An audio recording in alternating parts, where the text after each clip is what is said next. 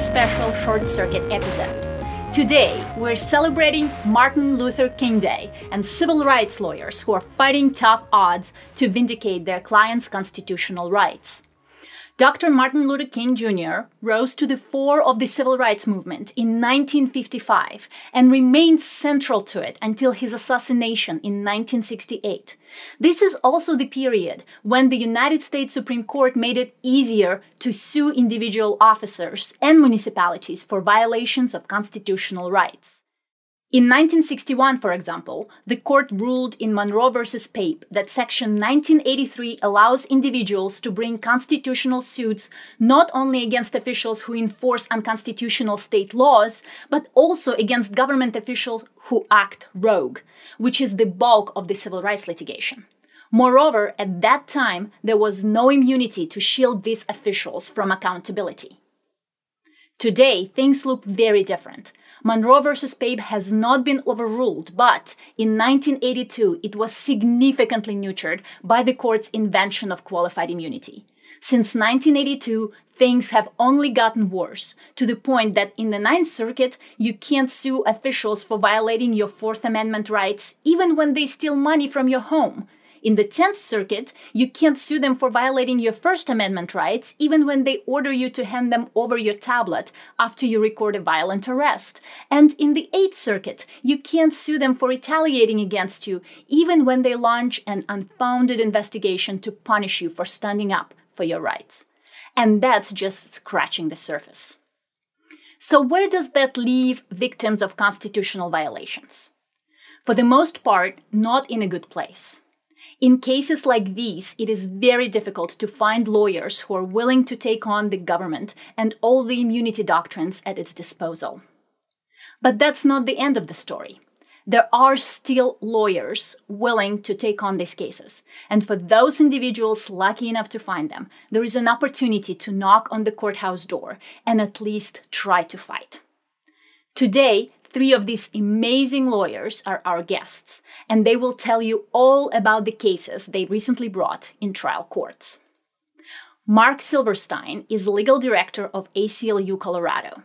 His latest case was brought on behalf of Ruby Johnson, a 77-year-old innocent woman whose house was searched and damaged by Denver's SWAT team based on a hastily obtained and misleading warrant. Sam Typen-Bermeo runs his own civil rights law firm, Typen-Bermeo PLLC. He recently brought a case on behalf of Mariah Maple, a certified nurse's aide and a mother of 2 who was hit with a bicycle by a police officer, then pepper sprayed, and then arrested, all after she recorded a violent arrest on her phone. Marie Miller is an attorney right here at the Institute for Justice. Her lawsuit is against 2 Louisiana police officers who stopped Mario Rosales and his passenger, Gracie Lisone, for no reason, interrogating and frisking them and preventing them from recording this unlawful police encounter. Marie also sued the chief of police and the city of Alexandria, Louisiana. Let's begin with Mark. Mark, first of all, welcome. Oh, thank you for inviting me. Could you tell us more about Ruby Johnson and what happened to her? Well, at the beginning of last year, 2021, a Denver police officer, who is the defendant in our case, was investigating the theft of a truck. It had been stolen the day before, and the detective spoke with the owner of the truck on the phone, and the owner said, my truck was stolen. I had 6 firearms in it, 2 drones, $4,000 in cash, and an old iPhone 11. And the owner said that during the previous day, he had used the Apple Find My app to track the location of his stolen truck. And the owner asserted that the app had pinged to a particular house in the Montbello neighborhood of Denver, our client's house, Ruby Johnson's house. Ruby she was 76 years old at the time. She's owned her house for 40 years. She lives alone. And she really doesn't even leave the house much except to go to church and to the grocery store. The detective didn't do any further investigation. He didn't look for any corroborating evidence. He simply began writing up an affidavit for search warrant based on the owner's report of the use of this Find My app. And the affidavit for warrant that the detective submitted basically said the owner reported that the phone, that the app pinged to this house in Montbello, and the affidavit contained a screenshot that was evidently a screenshot from the app, and it showed a large blue circle that covered about 6 properties in the Montbello area. And the detective wrote in the affidavit, the app shows that the phone is inside the house. And based on that, a supervisor approved going for the warrant. An assistant DA gave the green light. It went to a judge, and an hour after the judge had it, the warrant was signed by the judge. And amazingly, a fully equipped SWAT team was out to the home in Montbello an hour later, or less than an hour later. So they pulled up one of these almost armored vehicles that the police have right onto the lawn, and on a bullhorn, they ordered everybody in the house to come out with their hands up. And rather terrified, Ruby Johnson, our client, came outside. She was taken down the street in a patrol car while the SWAT team proceeded to toss the house. They used a battering ram on her garage door, even though she had told them where a key could be found. They left the house in disarray. They broke off the head of one of her very prized, one of the dolls in her, prized collection, and they found nothing. She had no connection to the theft. She didn't have the iPhone. She didn't have anything that was stolen. And the problem is that the officer did not do any investigation to find out what is the significance of this screenshot from the Find My app. And had he done maybe a minute of Googling, he would have learned that Apple says that large blue circle, what it means is that the location of the phone cannot be precisely identified. The large blue circle is meant to be an estimate, an approximation. And since it encompassed 6 properties in that neighborhood, there is no way that that app provided probable cause to believe that the phone was inside the house. But nevertheless, the warrant just sailed through a process that's apparently intended to have some checks on an overzealous, incompetent affidavit writer, but all of those checks failed. Yeah, that's the fascinating part, right? That technically they did everything correctly in that they obtained, the officer wrote the affidavit, then they got a supervisor look at it, and then they got a judge to sign off on it. So technically they checked every box, but that just doesn't seem like it's a sufficient way to protect people's rights. Even an additional box, because an assistant district attorney reviewed the affidavit and signed off on it. And all of this, there should be probable cause is not that hard a standard for officers to meet, but it was not met in this case. But there ought to be an even higher standard when a judge is going to authorize police officers to search the home that's currently occupied by people who live in the home. This was in a way, it's really lucky that nothing worse happened, because we know what happens when SWAT teams have gone out to homes, to occupied homes, and things don't go as well as, yes, Ruby Johnson came out when ordered to, and she cooperated with the police.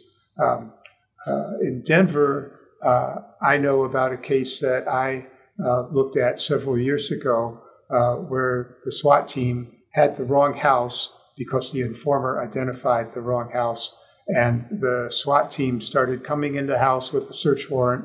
Well, Ishmael Mena thought, well, somebody's breaking into my home, and he had a weapon, and the police killed him. His defense of his home may have been justified under Colorado law, but they shot him dead.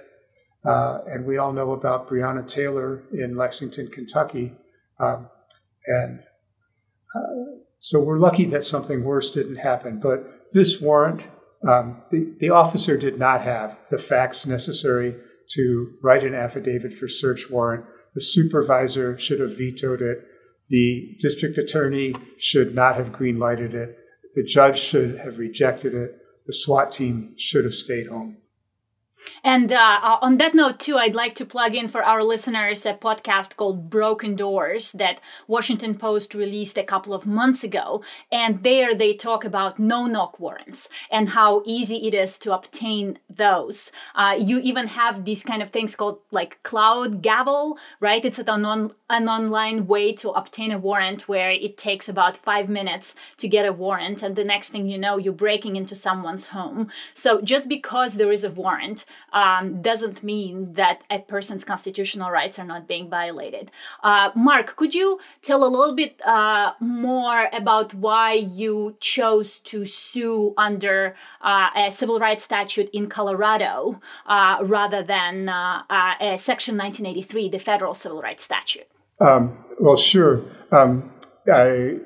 Your introduction to the podcast talked about the barrier that the doctrine of qualified immunity poses to lawsuits seeking to vindicate constitutional rights when there are cases of police officer misconduct. In Colorado, in 2020, we enacted a statute that authorizes a cause of action for damages for violations of the state constitution. It authorizes suits against police officers, and it expressly rejects the defense of qualified immunity.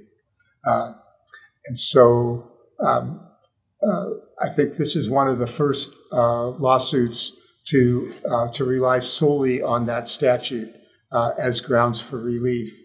And I'll say that under Section 1983, the standard when you want to sue an officer for obtaining a search warrant that should never have issued, or for executing a search warrant that should never have issued, the legal standard in the case law has the qualified immunity standard built right in.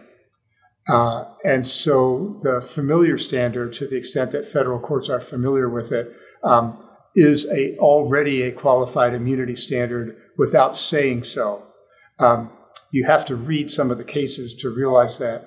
So I think it's going to be much more clear in state court that this is a violation of the Fourth Amendment, and we don't have to prove the almost impossible standard that it would be in federal court. I think that we could meet that standard, but we won't have to deal with that in state court. And I think it's good for the state courts to start looking at what is the scope of our state constitutional protection against unreasonable searches and seizures. Because of the federalization of search and seizure law in the last 40 years has been almost so many state courts just reflexively just look to federal court standards. But we have a few cases in Colorado where the state courts have said, you know, our state constitutional protection against searches and seizures, it's more protective than the Fourth Amendment. We have greater protection against unreasonable invasions of the privacy of the home. So we want the courts to continue working on that expansion of protection for civil liberties. Mark, have you guys considered suing the police department itself? Well, unfortunately, this statute that was passed in 2020 authorizes suits against police officers. So suing the police department is, I think, equivalent to suing the city and county of Denver, which would be that would be a claim that you could file under Section 1983, but not under the state statute. We could file a 1983 claim along with our state law claim. That would allow the defendants to remove the case to federal court. Right now, what the city and county of Denver and police officers have done for years when Section 1983 cases are filed in state court, they immediately remove, because the jury that is selected in the federal court case here in Colorado chooses jurors from all over the state. And a Denver jury is likely to be more sympathetic to victims of police misconduct and maybe less sympathetic to police officers. So the fact that this case is positioned for a Denver jury, I think, is another thing favoring the plaintiff's potential recovery. Another thing about this statute is that it not only doesn't allow suits against municipalities, but it also is limited to law enforcement officers. Yes, is that right? Yes. And also, besides doing away with qualified immunity, it also includes for plaintiffs' lawyers attorneys' fees, mirroring the federal law that civil rights lawyers have been accustomed to. Which is a big deal if you want to encourage civil rights lawyers to take up these cases. Right. How did Ms. Johnson find you? She actually, her son started to ask around about how can this be? How can, and he wrote to us and went through I think it was through our online intake system. Yeah, this is so important to have organizations like ACLU on the ground so they can actually bring lawsuits, cutting-edge lawsuits really like these. And for those interested in the Colorado statute, we have it in our report called 50 Shades of Government Immunity. Just Google 50 Shades of Government Immunity. You'll go on the website that ranks every state based on their performance, and it discusses the Colorado statute, which is one of the bright spots in the last couple of years. Thank you so much, Mark, for coming and talking to us about this case. And now let's go to Sam and talk about his case and Mariah Maple. Tell us what happened to her. So in 2021, Mariah Maple, a certified nurse's aide, college student, and mother of two, dreamed of celebrating her 27th birthday in the city of Miami Beach. Miss Maple is a Buffalo, New York native, and she had spent a long, cold, very snowy winter in Buffalo. This was during an intense moment of COVID restrictions, so she was at home with her two kids, trying to keep up with her own schoolwork, trying to supervise her children during their schoolwork. And she was tired. She needed a break. During this same period, the city of Miami Beach was drafting and passing a local ordinance called 70-A. This law made it a crime to stand within 20 feet of a law enforcement officer after a warning with an intent to do a number of things, including indirectly harass them or provoke a physical response. Miss Maple didn't know any of this when she and her family were excited about planning her trip to Miami Beach. So she goes down to Miami Beach, and the day after her birthday, early in the morning, she's out with her mother, her aunt, her sister, and her best friend. And they're walking on the street, dancing, laughing, having a great time. They're filming each other and Miami Beach. As they're walking, they come across an officer who is arresting another person in the middle of the street. And there's a number of officers around the scene. One is just kind of standing there, looking at them. But she turns her camera to this officer. And before she knows it, this officer charges her, first hitting her with his bike, and then pepper spraying her. The officer doesn't offer to provide any help to her. He just watches her walk off. And she, blinded for the moment by the pepper spray, walks about half a block to her mother, who is a rental car.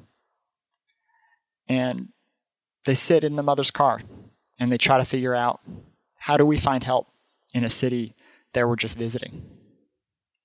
So Mariah and her mother come from a family with a lot of public servants.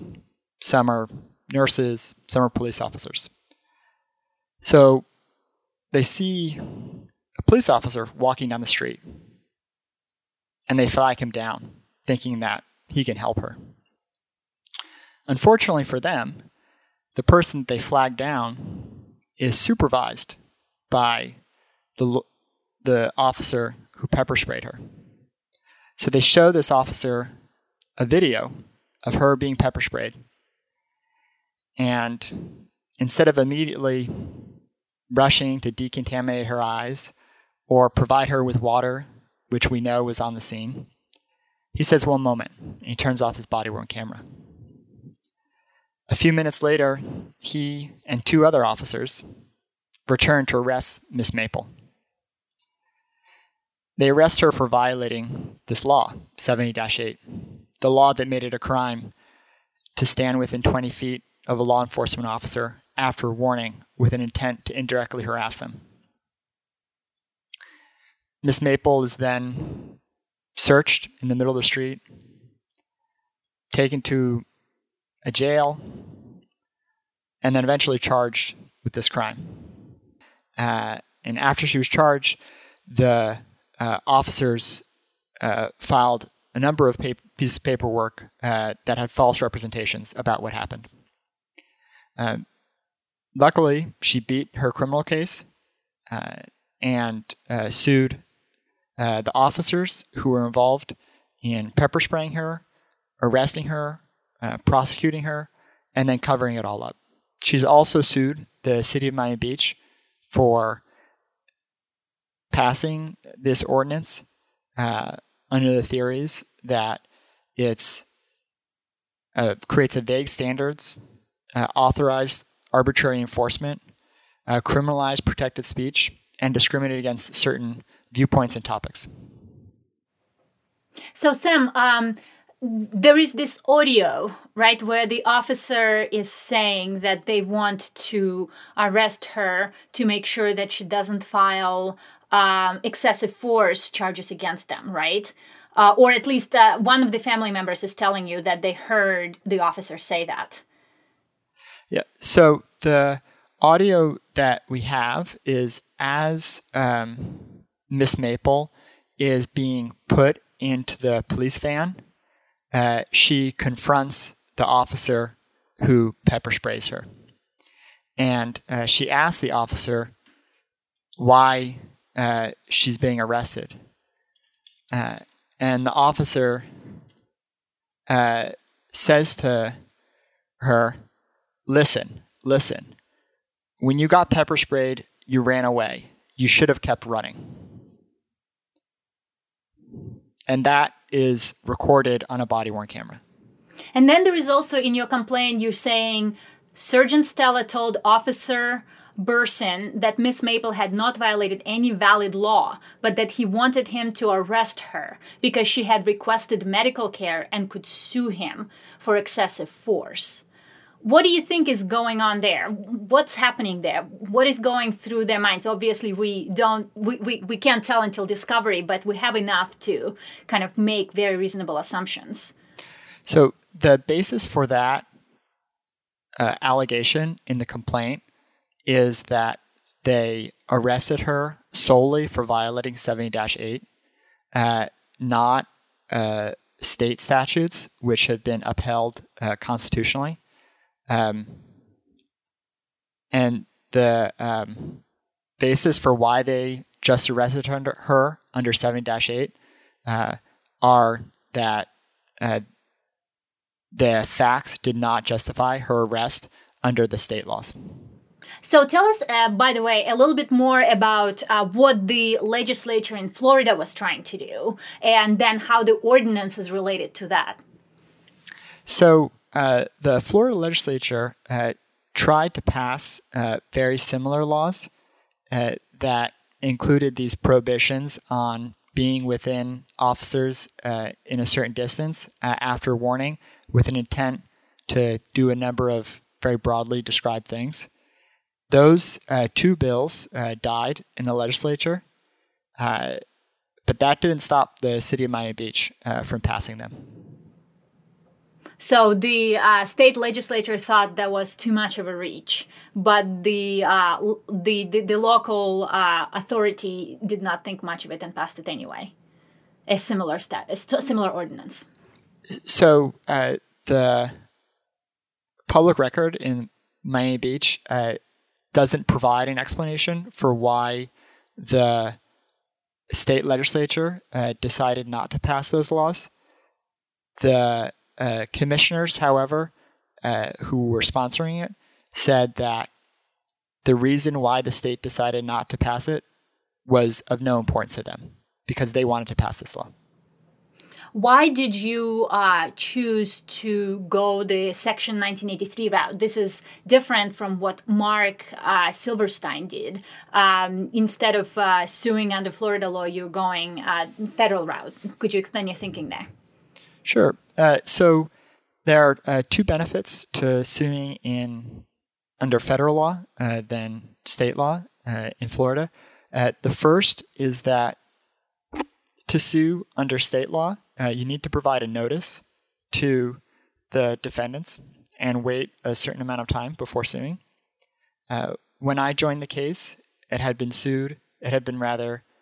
brought just under federal law, and that notice had not been provided. An additional benefit of federal law versus state law is that there's a cap on claims brought against governments under tort law, including constitutional torts, whereas in 1983, there's not a cap.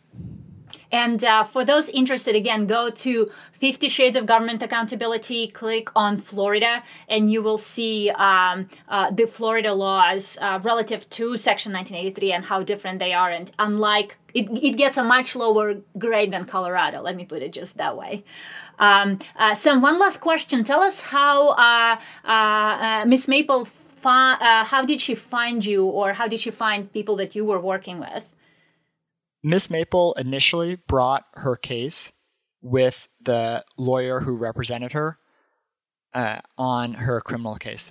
Which is pretty typical, actually, right? In that sense, because that's the lawyer that she knows. Yeah, and there's very few civil rights lawyers, as you mentioned, in Florida that will take these sort of cases. And so when they were looking for a lawyer who specializes in this area, my name came across their desk. Yeah, that's very lucky, I'd say. Yeah, I feel very excited to be working on this case, and hopefully we can get Miss Maple some justice. Absolutely. Just even thinking back to what the officer told her, right, when he said you should have kept running, that's just mind-boggling that something like that would happen and the officer would feel comfortable saying that. So it's amazing that you guys are bringing accountability in this sense. Let's now transition to Marie. We want you to tell us, Marie, about the case that you brought on behalf of Mario Rosales in Louisiana. Great. Well, thanks, Anya. Yes, so we at the Institute for Justice represent Mario and Gracie in a case arising from a traffic stop in Alexandria, Louisiana. And it involves a series of constitutional rights violations, but the facts leading up to those violations are really quotidian. What happened to Mario and Gracie could happen to lots of innocent people across the country. So here's what happened. Last June, Mario and Gracie got off work around 5 p.m., and they were on their way to pick up a car part from someone who was selling it on Facebook. Mario restores and repairs cars as part of his job and as a hobby. So Mario was driving his 2007 red Mustang, and the car was in proper working order. It wasn't making loud noise. It wasn't tied to any criminal activity. The only conspicuous thing about it was that it had New Mexico license plates. So Mario is driving along with Gracie in the passenger seat, abiding by all traffic laws, and he approaches a stoplight that is red. He turns his left blinker on and is sitting in the left turn lane, and a police SUV pulls in behind him and stops at the red light.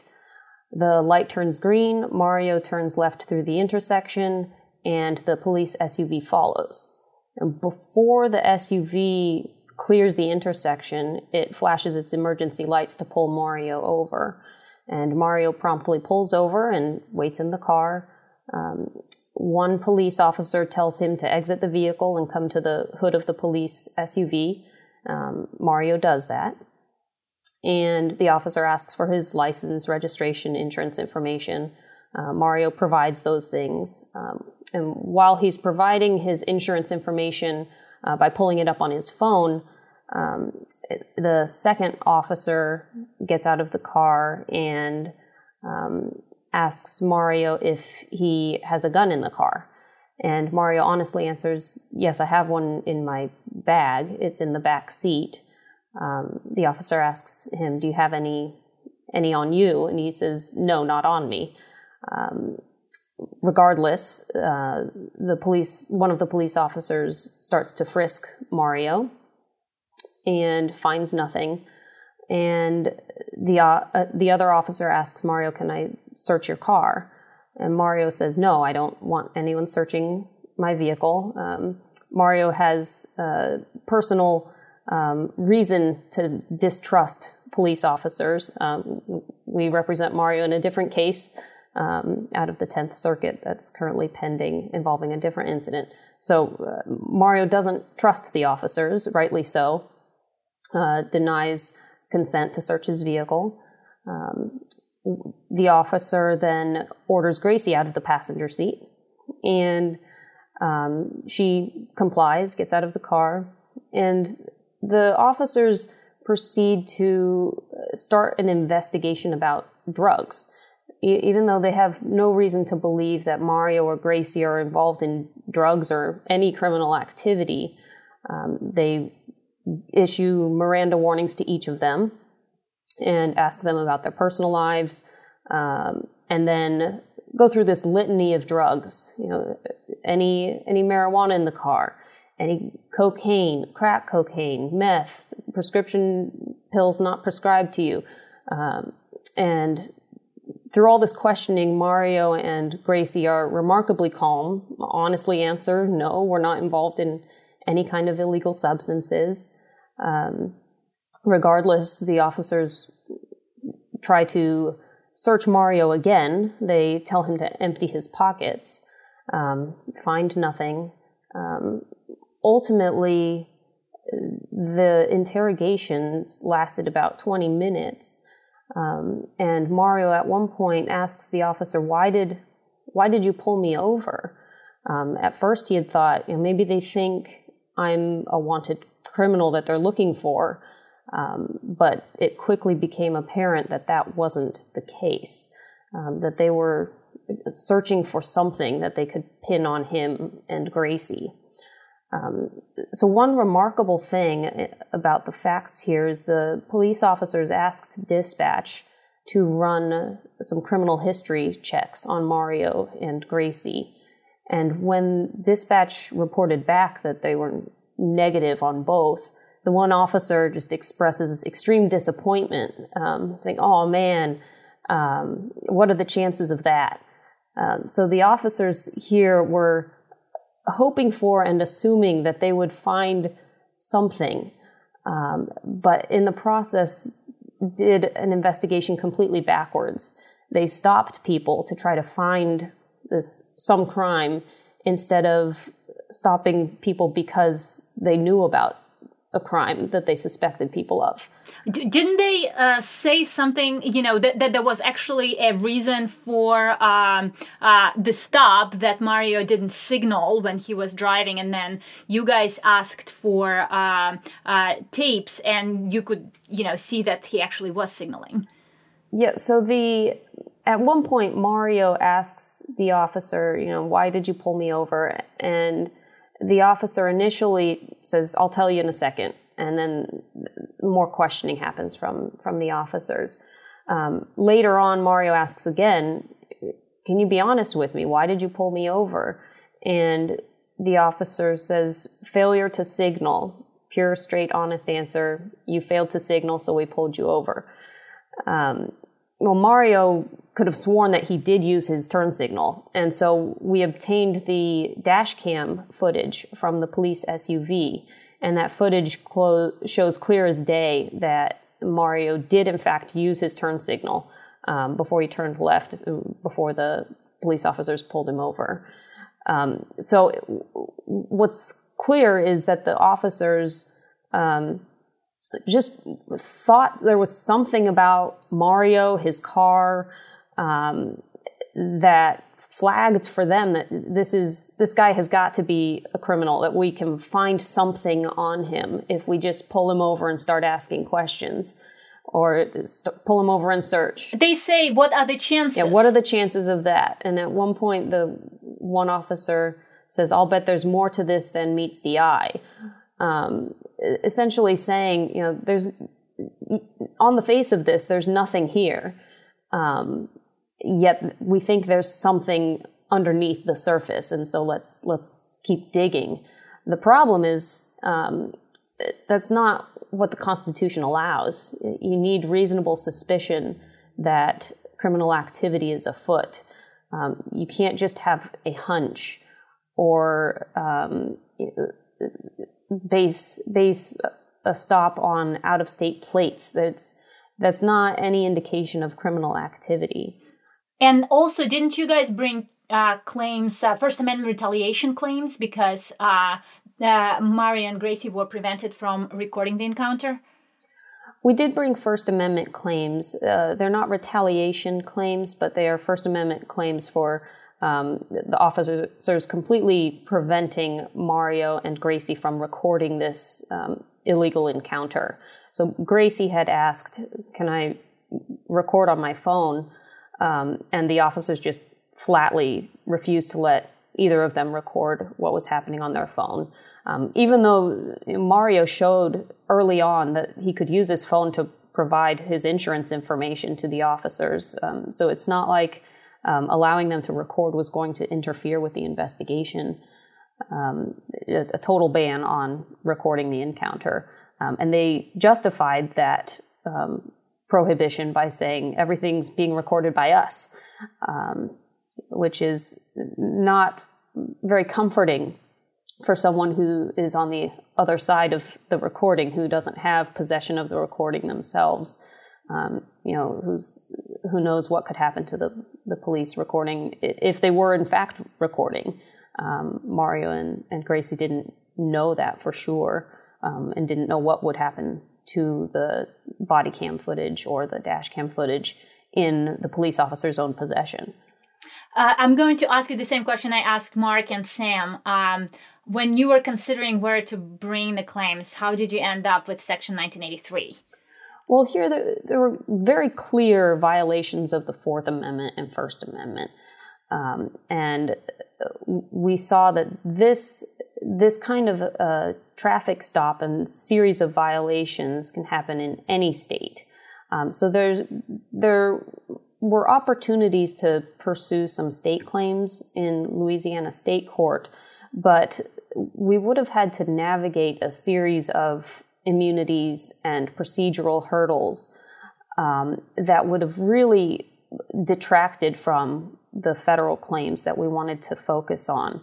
And so we chose to just bring the federal claims in federal court under Section 1983 and not bring any state law claims. Well, that I think lands us in a good place for wrapping up. Although maybe one more question that will be better for that is tell us a little bit of a backstory behind you and Mario and how he ended up finding you.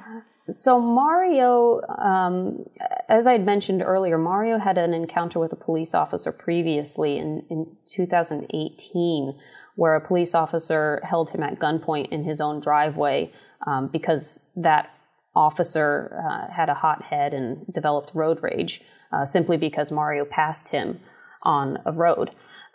So we represented Mario in an appeal of a case arising out of that incident.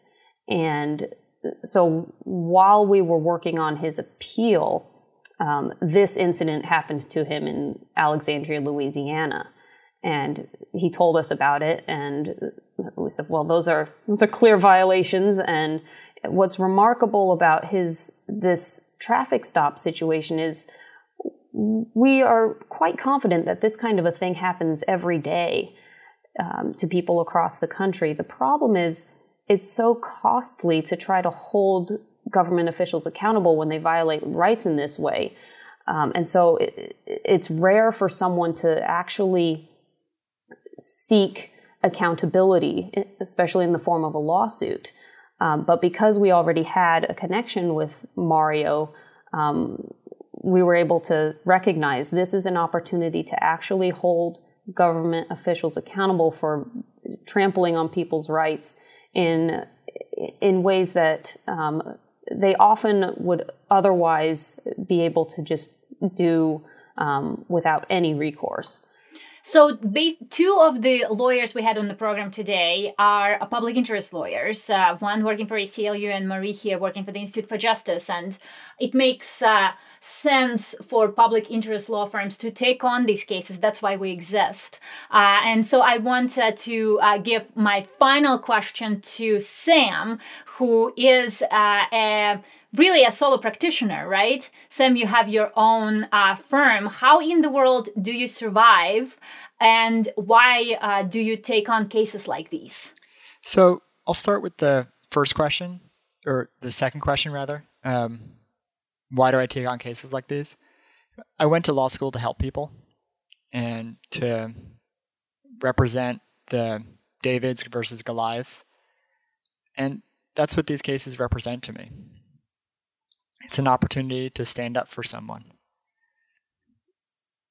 and to face really long odds. How do I survive?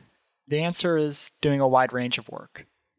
If you want to make a career doing this, you have to figure out ways to do different types of work with different income streams. So I've worked on appeals. I've worked on different areas of the law. But this is something that I think is very important, and my goal is for it to become an even larger practice, not only in my own firm, but also across the country, because these are rights that are being violated, and the law is there to help people vindicate them and to make the people who violate those rights pay. That's very inspiring, Sam. I'm here to encourage lawyers who are listening to be more like Sam, to bring up these types of civil rights cases, because if you don't do it, nobody is going to do it. And it's very important to hold the government accountable through courts, because that's how our system works. Don't be discouraged by barriers like qualified immunity. Check out our studies like constitutional GPA that Marie spearheaded and 50 Shades of Government Immunity, also an NIJ study that I believe I mentioned a couple of times already.